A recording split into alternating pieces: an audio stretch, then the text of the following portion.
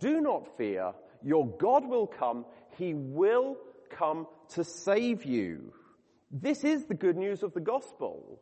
Gospel means good news, and this is it. Your God will come. He will come to save you. Now, okay, to be fair, my contraction of the book of Isaiah may have missed out one or two minor details. Save us from what? Save us how? We'll get to that. I don't know if you have noticed, but our world is a bit of a mess. You turn on the TV and you see those images from the Ukraine, from the Horn of Africa, from Syria, from Libya, from Pakistan, from Myanmar, from Haiti. You see climate change. You see food banks and soup kitchens on our own streets. You see political unrest. You see wars. You see crime. You see greed. You see abuse. You see neglect. You see substance abuse. It is overwhelming, isn't it? I find it overwhelming. I don't know about you. It is overwhelming. You turn on your TV and you see there a desert. You see a world full of hopelessness and bleakness and desolation and despair.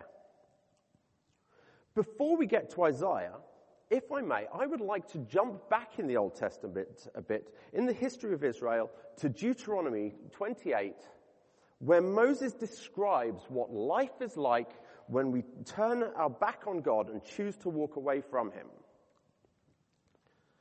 You will be afflicted with madness, blindness, and confusion of mind. At midday you will grope about like a blind man in the dark. You will be unsuccessful in everything you do. Day after day you will be oppressed and robbed with no one to rescue you.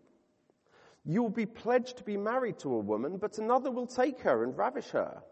You will build a house, but you will not live in it. You will plant a vineyard, but you will not even begin to enjoy its fruits. The Lord will scatter you amongst all nations from one end of the earth to the other. Among the nations you will find no rest, no resting place for the sole of your foot. There the Lord will give you an anxious mind, eyes weary with longing, and a despairing heart. You will live in constant suspense, filled with dread both night and day, never quite sure of your life. In the morning you will say, if only it were evening, and in the evening, if only it were morning, because of the terror that will fill your hearts. Was Moses speaking to the Israelites all those thousands of years ago? Or was he speaking to us here this morning, to all of the people in the 21st century? Well, the answer is both. This is life under the curse that belongs to Adam, that belongs to all mankind. And it's not any one thing that an individual has done. We are not punished individually for our specific sins, but all are cursed because all have sinned and fallen short of the glory of God. This is the default state. Anything other than this, anything better than this, is a blessing. This is the curse that breaks our relationship with God, with each other, with ourselves, with our dreams, our plans, and our relationship with the very earth itself. The whole of creation is rigged for frustration. Our reading last week was from Romans 8. Chris didn't have time to go into it, but Romans 8 says, for the creation itself was subjected to frustration, not by its own choice, but by the will of the one who subjected it. Did you realize that? The whole of creation is rigged for frustration. This is life under the curse that belongs to Adam. The whole of creation is rigged to frustrate us. Our hope does not exist in our ability to sidestep the curse, or to minimize the curse, or to reverse the curse. We can't do anything. We just can't do it. It's impossible. We are doomed. But Romans 8 carries on. For the creation was subjected to frustration in the hope that creation itself will be liberated from its bondage to decay and brought into the freedom and glory of the children of God. Hope. That is what we are talking about. That is what we're talking about this morning. And we are not talking about a vague hope, like that England might win the football. Ouch. We are not talking about a vague hope, like hoping that you might win the lottery. No. This is a sure and certain hope of the promise of God. And what is that promise? It's right here in Isaiah. Be strong, do not fear, your God will come. He will come to save you. If the only part of Isaiah that you have heard is this passage this morning, and maybe the occasional traditional Christmas reading, then you may have the wrong impression of the book of Isaiah. We get the wrong impression because most of the time the book of Isaiah is only wheeled out to be read by children during Advent. But the book of Isaiah is not a book of nicey Christmas readings that you can go, ah, to.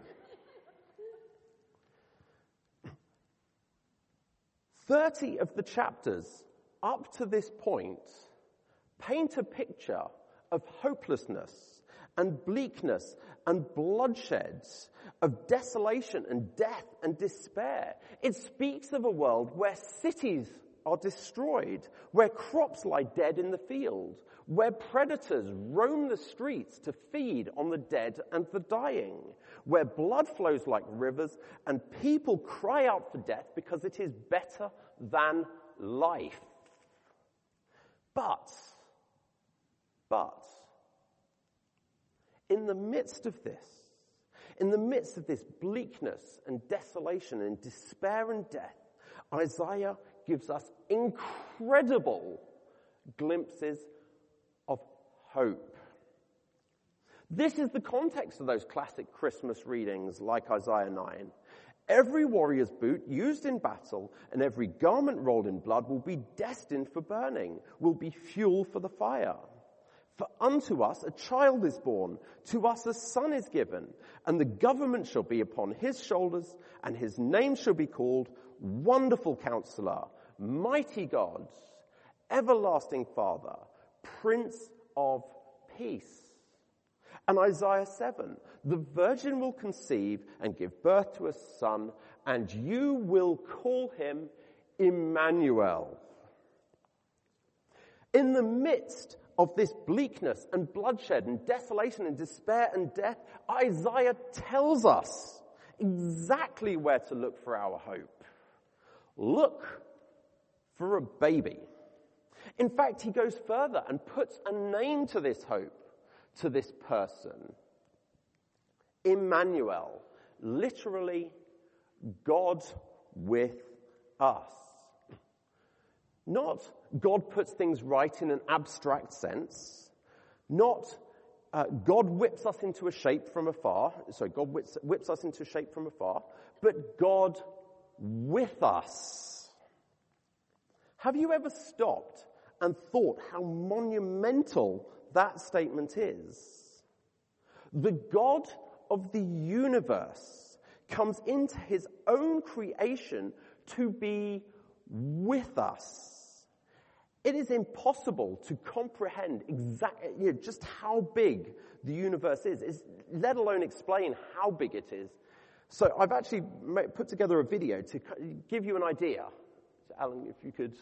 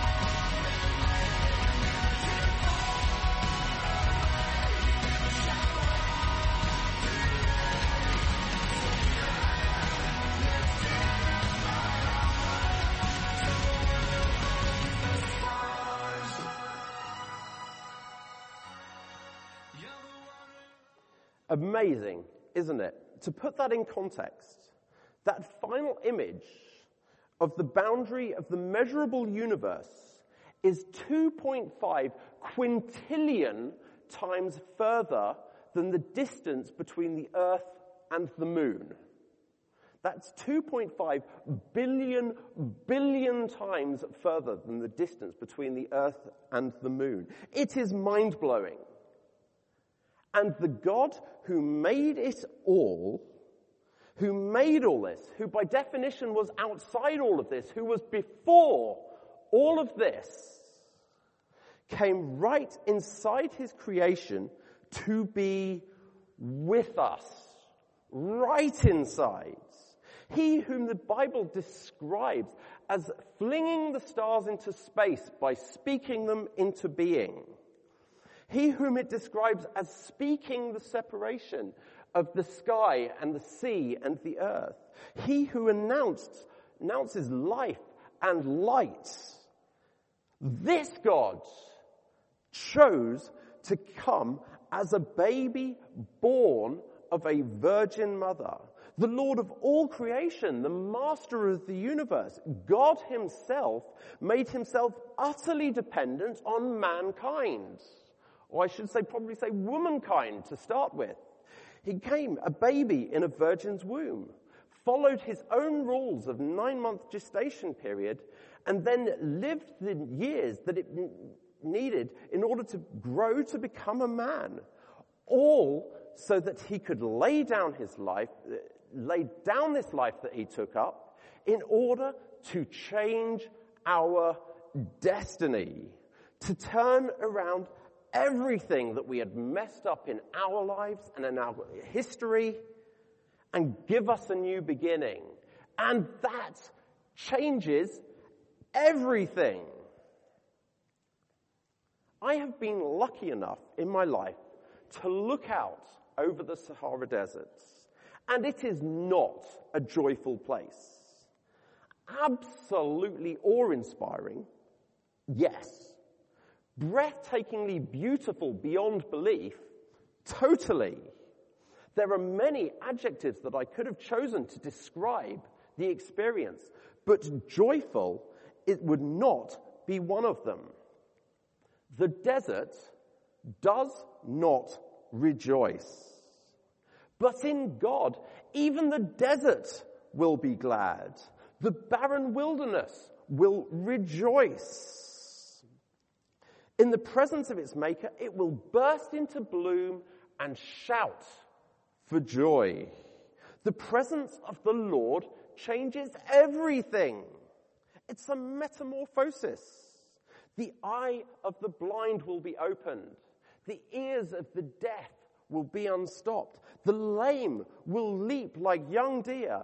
The mute tongue will shout for joy. It's a transformation. Deserts are blooming. People are being restored in every way. Physically, mentally, spiritually, relationally. In every way, they are being made into the people that God knows they can be. The curse that belongs to Adam is lifted. This is what we celebrate at Christmas. The Messiah, the Christ, has come. Emmanuel, God with us. It changes everything. And then you turn on the TV and you see those pictures from the Ukraine, from the Horn of Africa, from Syria, from Libya, from Pakistan, from the food banks and soup kitchens on our own streets. You see the desert. You see a world full of hopelessness and bleakness and desolation and despair.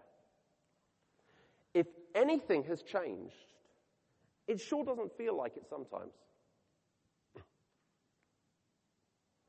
And this is not a new sentiment. Even John the Baptist, when he was locked in his prison cell, sent his disciples to ask Jesus the question, "Are you the one, or should we wait for another?" Even John the Baptist, the voice who had cried out in the wilderness, "Make straight the way for the Lord."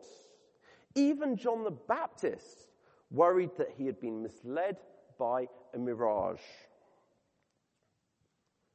When this question was put to Jesus, Jesus' answer was simple. He quoted from today's passage, from Isaiah 35. "Tell him what you see. The eyes of the blind are opened. The ears of the deaf are unstopped. The lame leap like deer, and the mute tongue shouts for joy."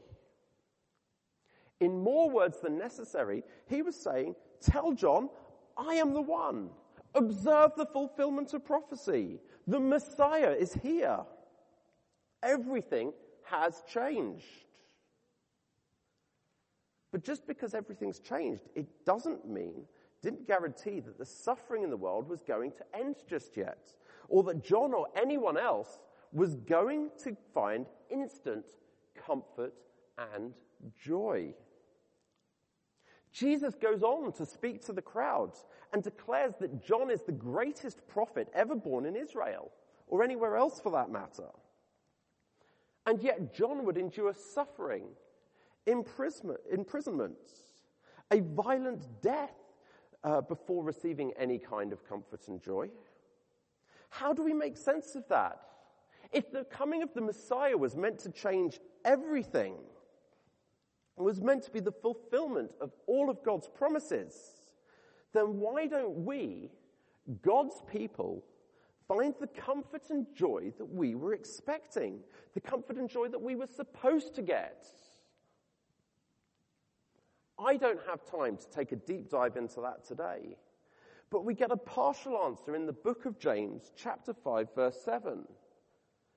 "Be patient then, brothers and sisters, until the Lord's coming. See how the farmer waits for the land to yield its valuable crop, patiently waiting for the autumn and spring rains. You too, be patient and stand firm, because the Lord's coming is near."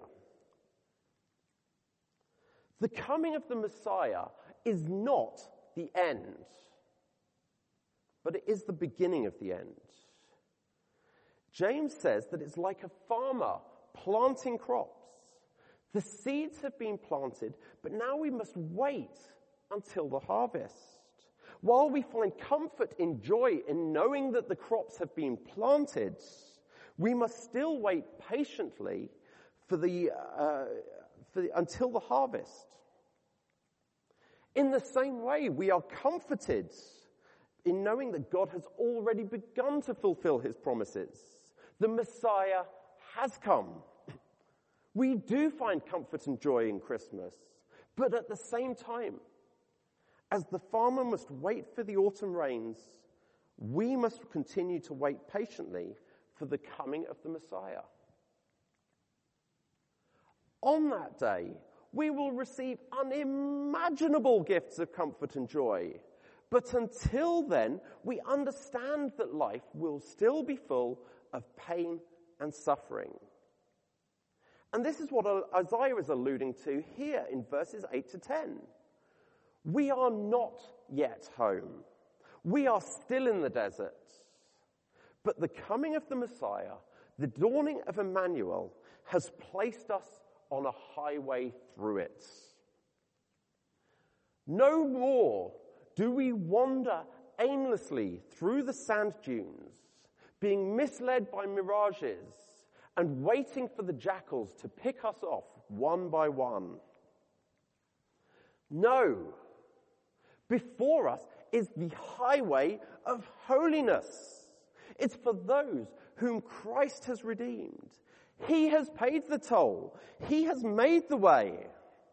And one day, if we stick to the highway, it will lead us to Zion, to God's eternal city, to our forever home,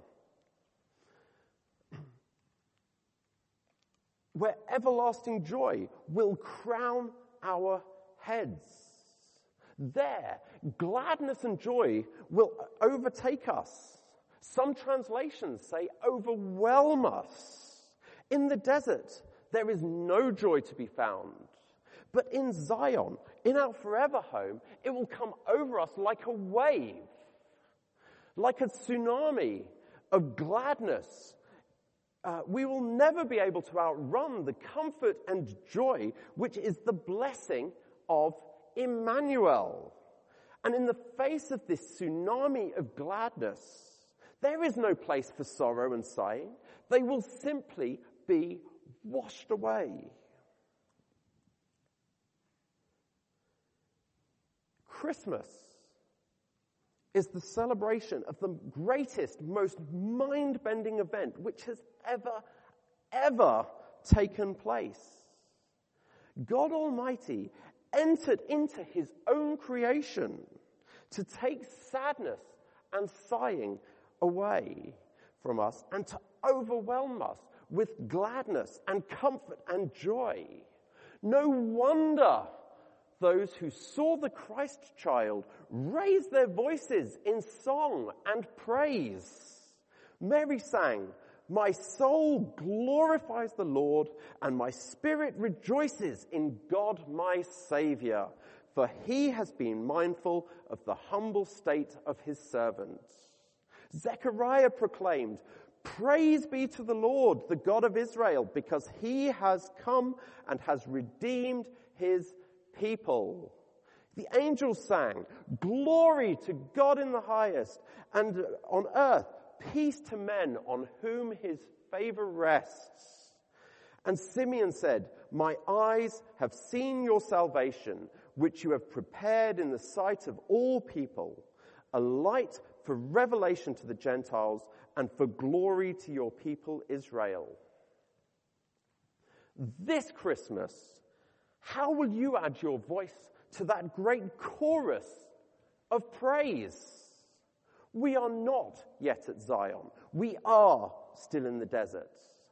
But the great highway of holiness is laid out in front of us.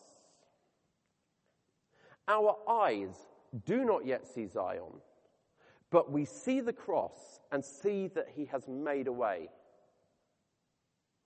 Our eyes do not yet see Zion, but we see in front of us a highway of holiness. We see the highway that has been made for us. The part of the promise we can see has been fulfilled. So why should we doubt the part of the promise that we do not yet see? Let's rejoice as we patiently walk that highway of life. Let us raise our voices out in songs of praise, and let us bring joy to the desert as we cross it. Let us bring light to those dark places. Bring the sure and certain hope to the hopeless, helping them to burst into a bloom and rejoice. These are our tidings of comfort and joy to the joyless desert. Christ has come. Everything is different now. Be strong. Do not fear, because God has come. He has come to save you. Emmanuel, God is with us. Hallelujah.